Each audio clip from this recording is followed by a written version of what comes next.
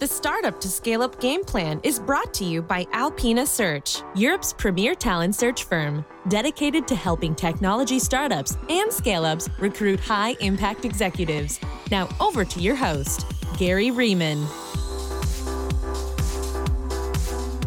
I'm delighted to welcome Mikael Johnsson, General Partner at Oxx Venture Capital, to the Startup to Scale Up game plan.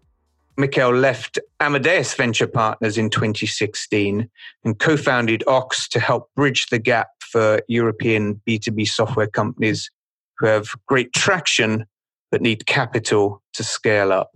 Mikael has completed over 30 equity transactions and currently sits on the board of a potential unicorn, Funnel.io, as well as other exciting European scale-ups like Apica and Think Tank. So, Mikael, a very warm welcome. Thanks, Gary. Really nice to be with you on the podcast. Thanks for having me. Yep, lovely having you. So, Mikael, many new VC funds have launched in Europe over the past few years. Why did you decide to launch Oxx?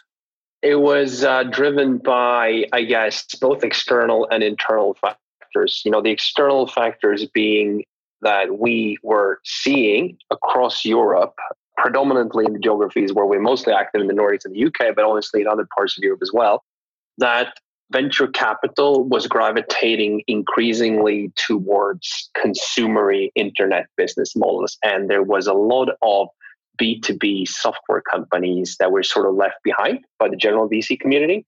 So I think that was an observation that we saw where there was a lot of capital invested at the very early stages, even in B2B, and there's a lot of capital available in the very late stages. But there is a big chasm, if you like, or a sort of stage in between there where there is an under supply of capital, and we saw that opportunity and we went after it.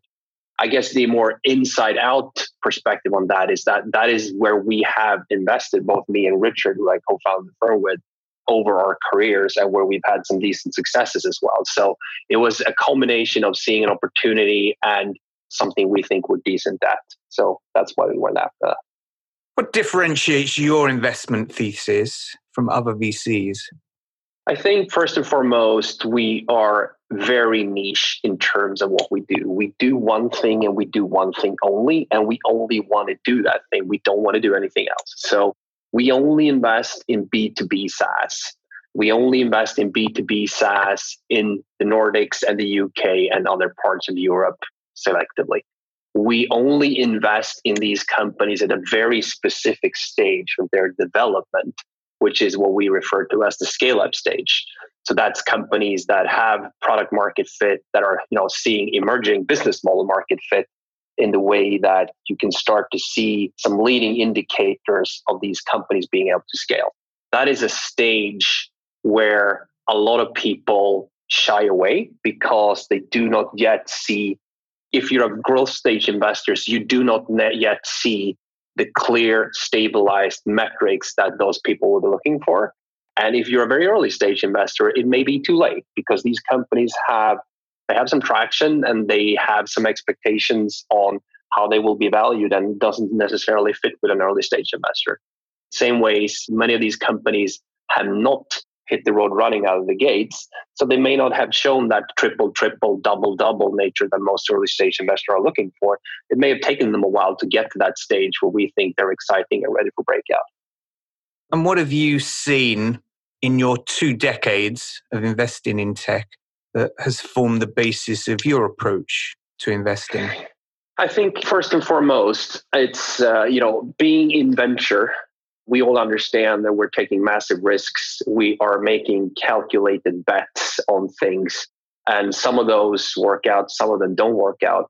And I think what we've seen is a lot of the companies that get people very, very excited at the earlier stages, some of them obviously make it through and become iconic. There's a lot of those companies in Europe these days, the likes of Spotify. But obviously there's a lot of companies who never, make it through that threshold of whether that's 50 people or 100 people or 200 people, and they sort of peter out over time. And what we've come to realize is that there's a lot of companies who have a different growth path. Not all companies are created equal.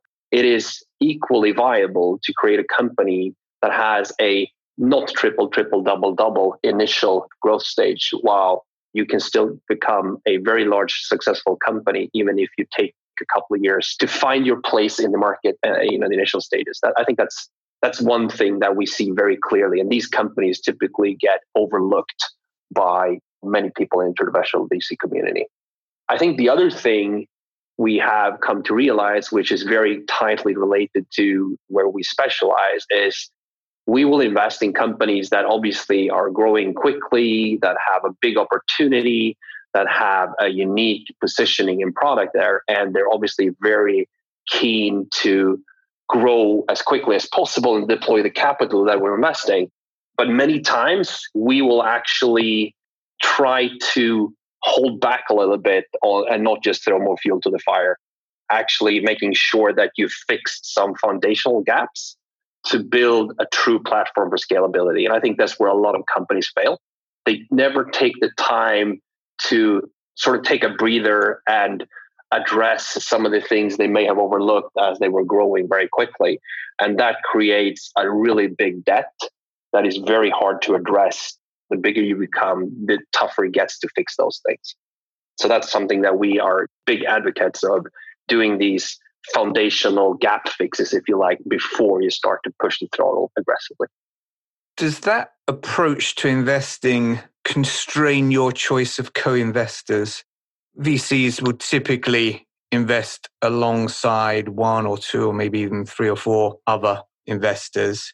And I imagine the number of or the choice of investment partners prepared to bet on the same type of companies at the same stage and having the same stance on growth must be a little bit limited. Typically, the companies we invest in have a fairly moderate amount of capital raised before we invest. So they will have either bootstrapped themselves to that point in time where, we will invest, or they will have raised smaller amounts of money from people locally, some super angels, some local funds, entrepreneurs, friends and family and the likes. There's not a lot of them that have raised, massive amounts of capital from the traditional VC crowd. There are those instances, and those companies will have a slightly different growth trajectory and probably grow more aggressively and have more of these foundational things fixed already, if you like, when we invest. But if we find something that we're excited about, great product, great market, great team, they've taken a couple of years to get to that point, they haven't raised tons of capital, most of the traditional VC crowd that I think you're thinking about now wouldn't be too interested in that because it's sort of beyond them at that point in time. Exactly. So do you end up being the sole investor typically when you invest, or do you still try and entice co-investors to go in with you? I think we have done both. We have a strategy where we very much are open to syndicating and like to syndicate. I think it all depends on finding the right partner where you can agree a path together with the entrepreneurs and the team that's running the business, and you can find alignment around that. But if we can do that, we will definitely syndicate. I think, again, when it comes to syndicating at the expansion and growth stages, the syndication may be less about sharing risk as it is in the early stages. And it might be more about trying to add additional value that we cannot contribute to those companies. And what we find is a lot of times we will bring on US-based co-investors, for instance, to help companies navigate more intimately in the US market. Now, you're the chairman at Funnel, and you've been engaged with them since pretty soon after they launched. They recently raised $50 million US, and they're one of the fastest growing companies in Europe. They seem pretty much on a trajectory to being a unicorn. Why is Funnel such a standout success? If I had a complete answer to that and the recipe for that, obviously I'd only do investments like Funnel. But there's obviously a combination of design and things that you can deduct as the drivers of that success. And there's obviously a lot of timing and a fair amount of luck in that as well. But if we stay with what's so good about that company, I mean, it really starts, and this is not shocking to anyone. It starts with an incredible team. It is a team of people who are very smart, very passionate, very dedicated to doing what they're doing. And they're hell-bent on solving a very, very large and very high priority problem that I don't think necessarily a lot of people saw when they started to attack it. But by being very close to their customers and in a particular market, which is the marketing technology market, they saw a problem, which I think a lot of people have overlooked. And they've just gone after that and they've executed with a very strong vision. So it's very much related to that. And I think, honestly, being hell-bent on solving that problem rather than selling the largest story to investors is one of the key successes they've had. They could have sold a much bigger vision earlier on to investors. They didn't do that because they were sticking to what they knew and what customers were looking for. There was always a vision that this could be something bigger that extends outside of the marketing technology stack and marketing data. But it's only now that they've started to communicate that. So I think focus, a strong team and focus on solving a very clear business problem. Focus being a recurring theme in this conversation, then focus for your fund, focus for funnel, and of course, a great team as well. Tell me about the one that got away, the one company you had an opportunity to invest in, but you passed on that opportunity and you've perhaps regretted it ever since. There are different ways of passing on things. And I have had companies that I've really liked where I have put in offers and I've been turned down by my investment committee and we're not allowed to compete in those businesses. That does not mean we would have won the deal in the end, but one that comes particularly to mind there is ClickTech, which obviously became a really big company in the business intelligence market throughout the early 2000s. It was a deal that was eventually done by Axel and JVP. So we were looking at that at an earlier stage, and I had a term sheet in, but eventually my investment committee turned that down. That's one that would have been an incredible investment had we done it. So that's obviously a little bit of regret. I think in terms of declining or saying no to things, there's obviously a few. I think there's a really interesting company here in Sweden right now that's growing like wildfire with an incredible business model. It's called Mentimeter. That is one where we had an opportunity to do a transaction maybe 24 months ago, which we thought it looked a little expensive at the time. Had we done that, we would have been looking at that very differently right now. It's an amazing company, amazing entrepreneur, and something which we would have loved to be involved with. We haven't given up on that yet, obviously. So, Johnny, if you hear this, we're coming. And what books or blogs do you read for inspiration? Good question. I think there's a lot of things if you look at the library of books that I have read and that I apply to the business side that we're in, which are actually quite old, but I still think they ring very true. My old-time favorite business book is probably Crossing the Chasm by Jeffrey Moore, which, again, no surprise, speaks about the importance of being focused as you're trying to scale, because that is very much the essence of what he's trying to communicate there, that if you're trying to sell a new and innovative product to a new market that doesn't know who you are and hasn't necessarily seen your product yet, you have to be incredibly focused on solving a very, very specific problem for a very, very specific customer base. Once you've done that, you can then expand into what Jeffrey Moore refers to as the bowling alley, where you're taking down the pins one at a time, right? That is a business book that I really, really think is incredibly applicable, even though it was written probably 20, 30 years ago. Another one that we apply on a daily basis in our business is a book called The Advantage by Patrick Lencioni. I think he's mostly known for a book that he wrote that was called the 5 Dysfunctions of a Team.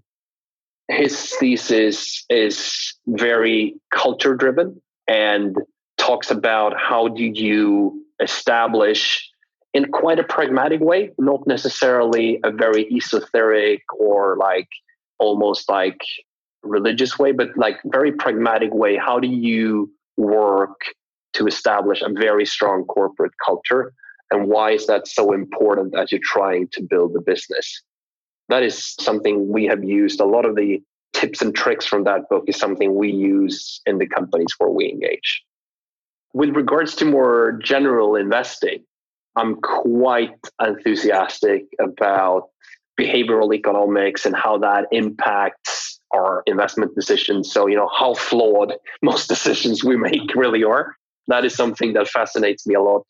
So obviously, reading things by Daniel Kahneman, Thinking Fast and Slow, if you want to have something which is maybe a little more easily digested on that same pattern, there's a guy called Michael Mabuzan who writes a lot of interesting things around that, and particularly a book which I think is fascinating for people engaged in startup culture and venture is a book called Untangling Skills from Success. The Success Equation is the title of the book. And he deals with how do you statistically untangle skill from luck in a occupation where luck is very big contributor to your success. That is a really interesting read. I think a lot of people would do well to read and internalize. Let's talk about some investors that you've come across that you particularly admire, who either as a fund or as an individual inspires you. Who gets your biggest praise? If you think about what we're trying to build with Oxx, we're trying to be a very clear alternative. We're not for everyone, right? But for the people who we're for, we are aspiring to be the very best, obviously. I think the position we're trying to build, which is not being very early stage nor very late stage, but rather focusing on this scale-up stage, is something that originally was addressed by the likes of Summit and TA when they emerged in sort of the 90s. I mean, they're obviously very, very different animals today, and they built some incredibly successful institutions. But I think those firms, when they started out, that is what we're aspiring to be. We want to be the partner for B2B software entrepreneurs at the scale-up stage. That's a good way of thinking about what we're looking to do. With regards to firms today that I admire the most, there's a very long list. If there's one firm I would love to be, it's probably a firm called Emergence Capital, which is not necessarily as widely known by a lot of people here in Europe. But if you look at investing in the B2B SaaS space, they're second to none. Their slogan is first in the enterprise, and they really have been first in the enterprise with some amazing companies. I think their first investment they were very well known for was Salesforce, and they've just been involved in a number of these very, very large SaaS companies that we all use on a daily basis today, like Zoom and things like that. Actually, I had Doug and Viviana from Emergence Capital on a very interesting podcast with me last year. So there's a link back there. If I think about their brand value, their market position in the US, if we could build anything that resembles that here in Europe, I would be very happy. And what advice, Mikael, do you have for a B2B software founder, an entrepreneur looking for scale-up capital? How can they get on your radar screen, and how can they impress and entice an investor like Oxx? I think what happens at the earlier stages, it's all about conviction about the team, the product, and the market, right? So everybody understands that. What I think gets confused as you get to the scale-up stages, there's a lot of companies that get some traction, and they may actually have some reasonably impressive traction if you stick to financial numbers and metrics. And we see a lot of those companies, but to be very honest, if there isn't a very, very interesting product value proposition, which is unique and which is distinct and addresses a very large market opportunity, we will not be interested. So I would suggest that making sure that you understand, or at least not forget, what is your unique proposition? Why is this such a high priority? And why would you be able to build a global business that wins in this market? If there's any complaint I will have, there's a lot of entrepreneurs that we see who sort of forget that because I've hustled my way here. I've gotten to this place. We're doing great. We just want to continue doing that. For us, unfortunately, that is not enough. We have to be excited by the product, by the vision, and convinced that this is unique and distinct and sustainable. Do you sometimes come across companies that seem to be perfectly happy being strong players in Sweden or in the Nordics and haven't really got a vision beyond that? That happens to us a lot, whether that's, Sweden, the Nordics, the UK, or Europe, and honestly, that's perfectly okay if that's the game you want to play. But we are not an investor for those types of companies. There are plenty of investors who are happy to invest in, regional leaders, local leaders with less risk reward. We're not one of those people. Even if we invest at the slightly later stages, we still want to ensure that we invest in companies that have true breakout potential. It is still a venture risk reward return that we're looking for. It's the big bets you're looking for. That's great. Mikael, thank you so much for joining me today and for sharing your candid insights on today's episode of the Startup to Scale Up Game Plan. Thanks, Gary. My pleasure. This episode of the Startup to Scale Up Game Plan was brought to you by Alpina Search. Head over to www.alpinasearch.com for advice on scaling your technology startup and recruiting high-impact senior talent.